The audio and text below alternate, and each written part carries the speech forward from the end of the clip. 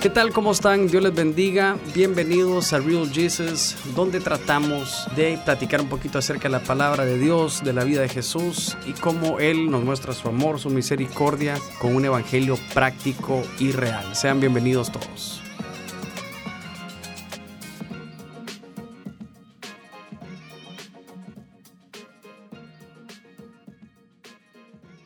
¿Qué tal? ¿Cómo están? Dios les bendiga. Qué súper poder estar con ustedes. Esto es Real Jesus. Vamos a platicar un poquito. Y hemos estado hablando del cambio, ¿verdad? Como este 2021, bueno, tal vez desde 2020 nos exigieron un cambio. Y hemos estado hablando un poquito de esto. Y creo que el cambio necesita enfoque, ¿verdad? Es una de las cosas que he logrado ver en este tiempo. Y les quiero platicar un poquito acerca de esto. Porque nosotros, como iglesia, hablo del cuerpo de Cristo, cómo debe ser nuestro enfoque y cuál es nuestra comisión, ¿verdad? Siempre nos cuesta figurar eso. Miren lo que dice Mateo 3:1. Dice: y en aquellos días vino Juan el Bautista predicando en el desierto de Judea y diciendo: arrepentíos, que el reino de los cielos se ha acercado, porque este es aquel del cual fue dicho por el profeta Isaías, que dijo: voz de uno que clama en el desierto, aparejad el camino del Señor, enderezad sus veredas, etc. Y después dice: vuélvanse a Dios, porque muy pronto su reino se establecerá aquí. Y entonces empieza a hablar Juan, y Juan es una figura hermosa que nos ubica, porque es la voz previa a la venida de nuestro Señor. Y entonces nosotros como iglesia tendremos que enfocarnos en estar haciendo la obra o ser esa voz que clama en el desierto para que el Señor pues nos encuentre haciendo lo que debemos de hacer. Juan 3:3 dice: Juan era la primera persona de quien hablaba el profeta Isaías cuando dijo: alguien grita en el desierto, prepárenle el camino al Señor, ábranle paso y que no encuentre estorbos. Esta está buenísima, que no encuentre estorbos. Entonces, en el momento que nos encontramos, podemos caer, obviamente todos podemos caer en ser edificadores del camino, piedras vivas, piedras que claman, piedras de altar, piedras angulares para algunas edificaciones de Dios, o estorbos en el camino, piedras de tropiezo en el camino. Entonces empecé a ver cuáles eran los estorbos y les quiero mencionar un par que realmente me llaman mucho la atención.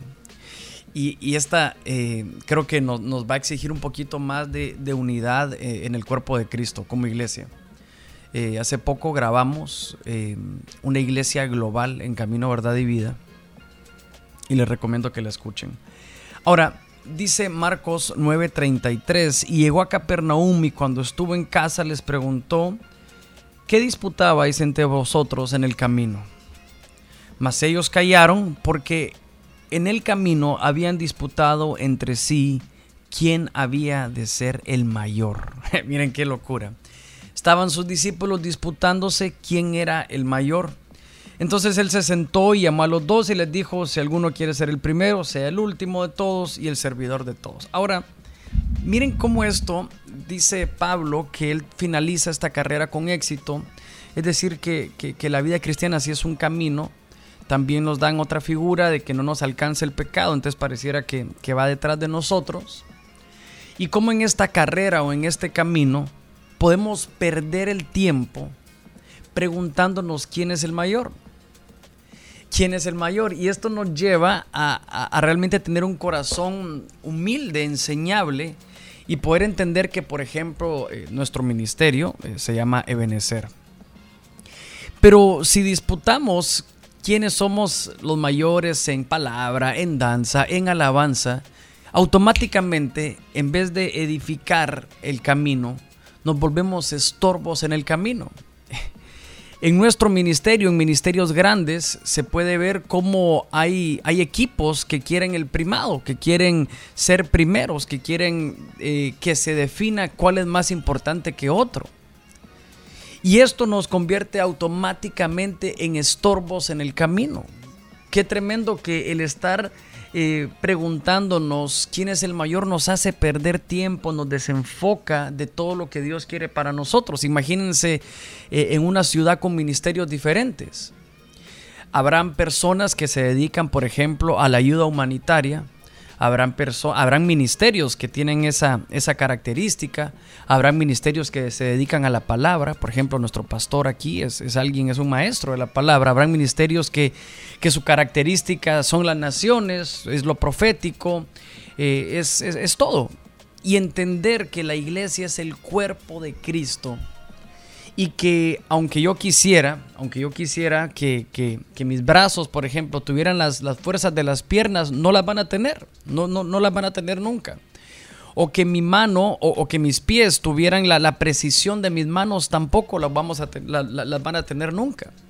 Y entonces, cuando entendemos que cada parte del cuerpo de Cristo tiene características, tiene sus fuertes y sus debilidades, dejamos de caer en esto.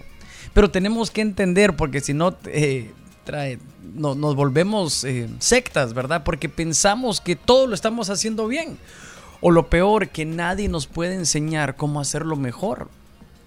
Y el encerrarnos en esto y en estarse preguntando quién es el mayor o defender que somos los mayores, nos hace estorbos en el camino, nos transforma de ser edificadores del camino a estorbos en el camino.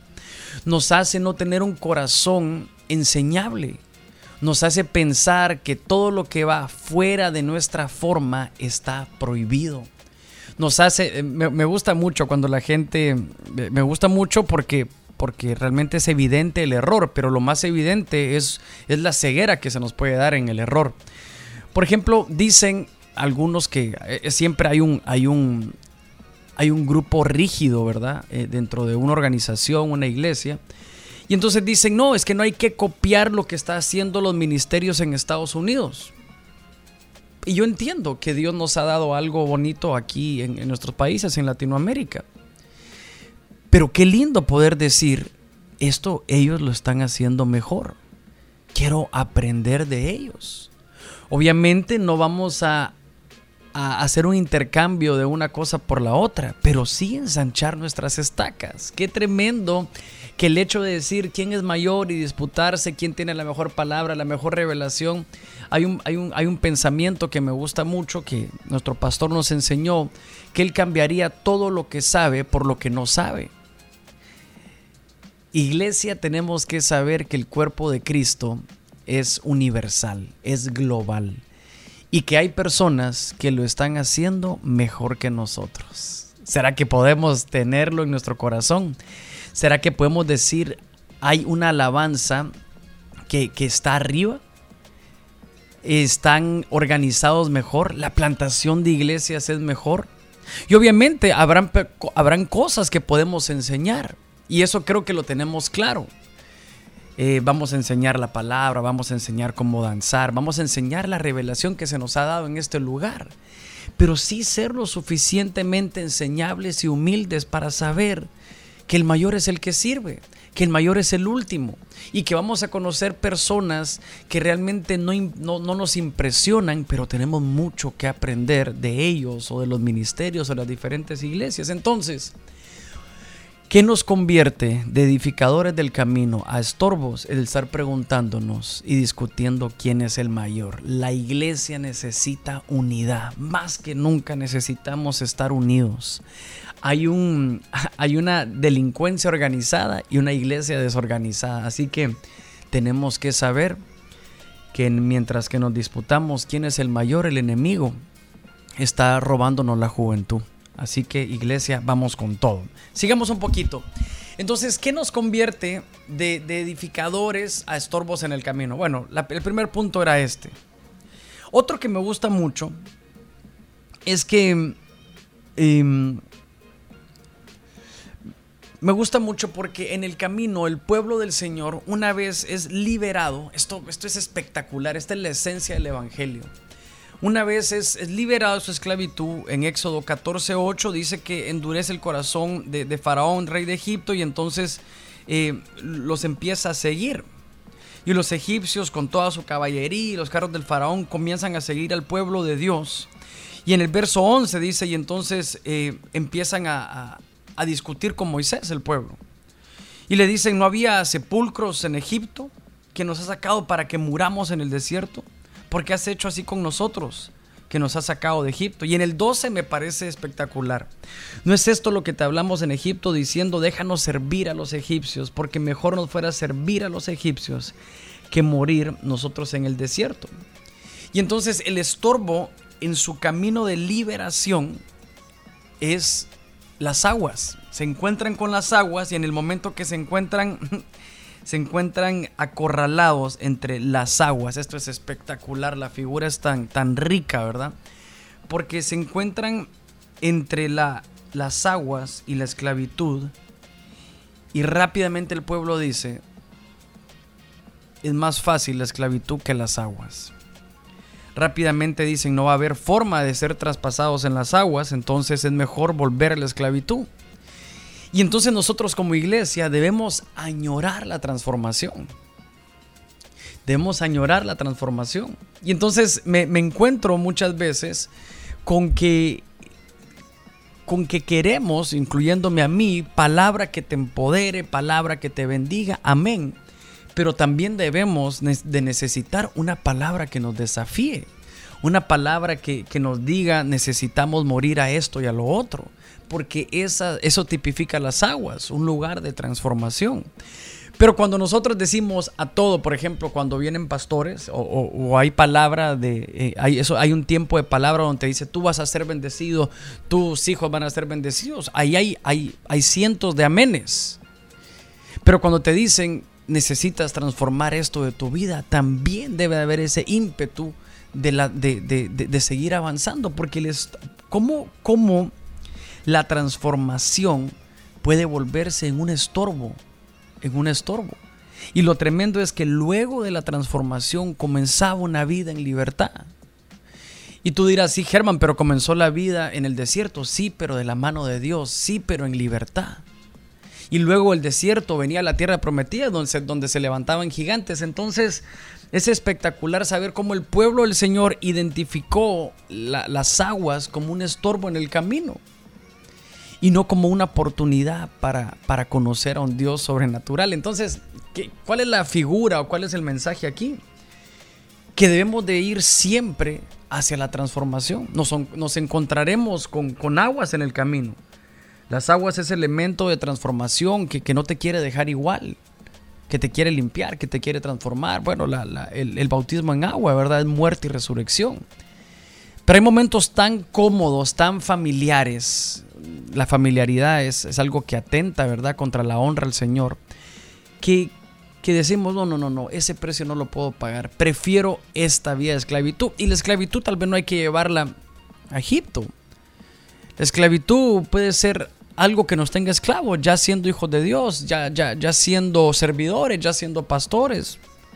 Hay algo que te tiene esclavo, pero preferimos esa esclavitud al proceso de transformación que seguramente va a necesitar mucha fe, va a necesitar mucha disciplina, va a necesitar muchas ganas, pero debemos de ir en pro de la transformación.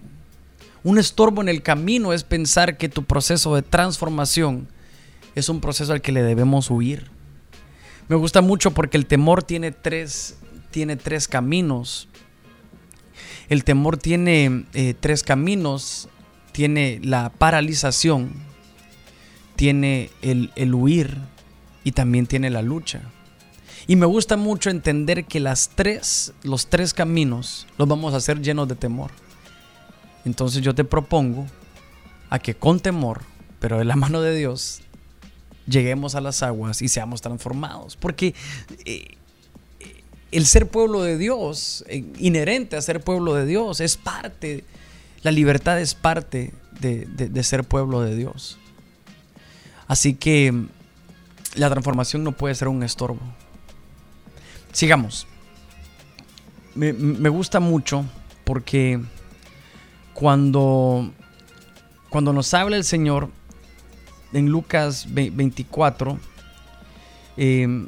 estaban hablando y estaban en un momento terrible de tristeza. El Señor su maestro había fallecido Y entonces dice que en el verso 15 sucedió que mientras iban y hablaban, discutían, Jesús mismo se acerca y comenzó a caminar con ellos, pero no lo reconocieron porque sus ojos estaban llenos de lágrimas, llenos de tristezas, estaban velados, dicen otras versiones.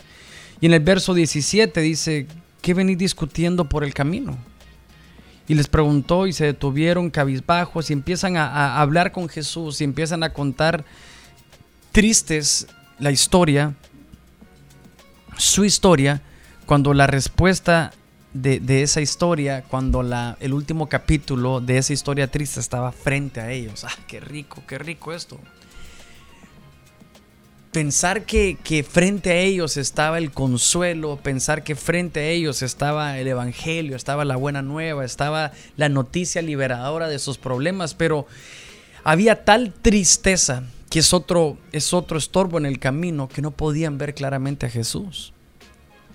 Y hay momentos así en la vida, momentos donde estamos tan tristes que aunque tengamos el Señor a la par, no lo logramos percibir. Hay momentos tan tristes donde la respuesta está frente a ti, el Señor es tu respuesta, y estamos tan tristes y queremos argumentar y queremos contar qué tan mal nos ha ido, o qué tan mal nos fue, o qué tan triste es la historia, cuando Jesús está ahí y Él es el consolador, Él es el último capítulo de tu historia. Pero cerramos ese capítulo, pusimos punto final, me gusta esa frase, pusimos punto final donde el Señor dijo punto y seguido, ¿verdad? Y están frente a Jesús y no lo ven, y sus ojos llenos de lágrimas no hacen ver claramente a Jesús. Y esa tristeza les estorba de ver a Jesús. Y así es cuando nos pasan cosas complicadas. Cuando se muere un familiar, cuando estamos en medio de que tus papás se están divorciando, nuestra empresa quebró, hubo una división, te traicionaron. Y ahí está Jesús caminando contigo. Y tú le estás contando lo terrible que te sientes y estamos argumentando. Y lo he visto eso muchas veces, que cuando uno necesita consolación, a todo el mundo que te le puedas acercar, le contás tu historia. Y la gente ya sabe que vas a contar eso. Hay un momento donde la gente ya sabe que vamos a comenzar a contar la historia. Y entienden pues que tenemos la urgencia de ser consolados. Les voy a contar un poquito. Hemos pasado momentos difíciles estos últimos años. Y a cualquiera que me encontraba, incluso en mis prédicas, siempre contaba qué tan doloroso fue haber perdido a mi mamá, por ejemplo. Y contaba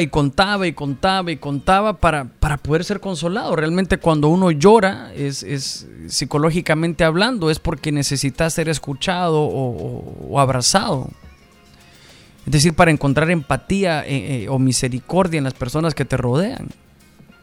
Es por eso que cuando alguien está realmente triste y velado, corresponde escucharlos. Jesús dejó que hablaran y empezaron a contarle. Quiero que escuchen esto muy bien. Y entonces dice, ¿eres tú el único? Jesús les pregunta, ¿qué les está pasando? Y empiezan, ¿eres tú el único peregrino a Jerusalén que no se ha enterado de lo que ha pasado? Y les dice lo de Jesús de Nazaret, era un profeta poderoso en obras, en palabras delante de Dios, los jefes y los sacerdotes, nuestro gobierno. Y empiezan a contar la historia a Jesús. Y Jesús, lo que me conmueve de su corazón, y hay que aprenderlo, es que los deja hablar, los escucha. Es espectacular. Nosotros que tenemos a jóvenes, hay momentos donde necesitamos ser escuchados. Y entonces empiezan a contar que no fue hallado su cuerpo, y Jesús no tiene ningún filtro y les dice, qué torpes sois, Dios mío, no sean tontos. Y qué tardos de corazón para creer todo lo que han dicho los profetas. ¿Acaso no tenía que sufrir el Cristo estas cosas antes de regresar a su gloria? Y después se dan cuenta que era Jesús resucitado. Pero me gusta mucho entender primero la misericordia de Jesús, de dejarlos hablar, de dejarlos que se expresen. Pero también la ceguera que produjo la tristeza. No sé cómo podemos estar, quizás estamos tristes por algo que pasó y que no entendimos cómo pasó.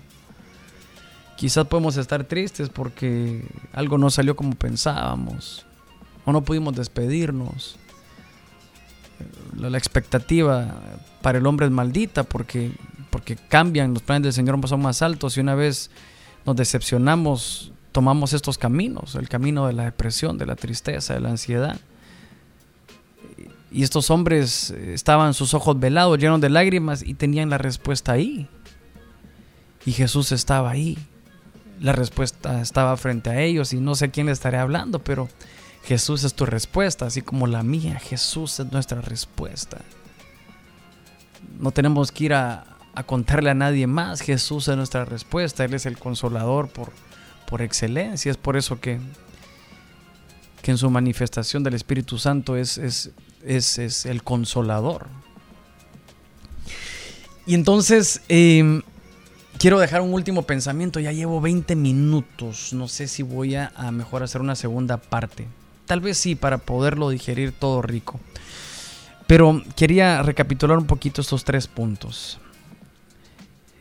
Nosotros somos edificadores del camino. Somos la voz que clama en el desierto. Aquella que preparamos el camino porque el Señor viene.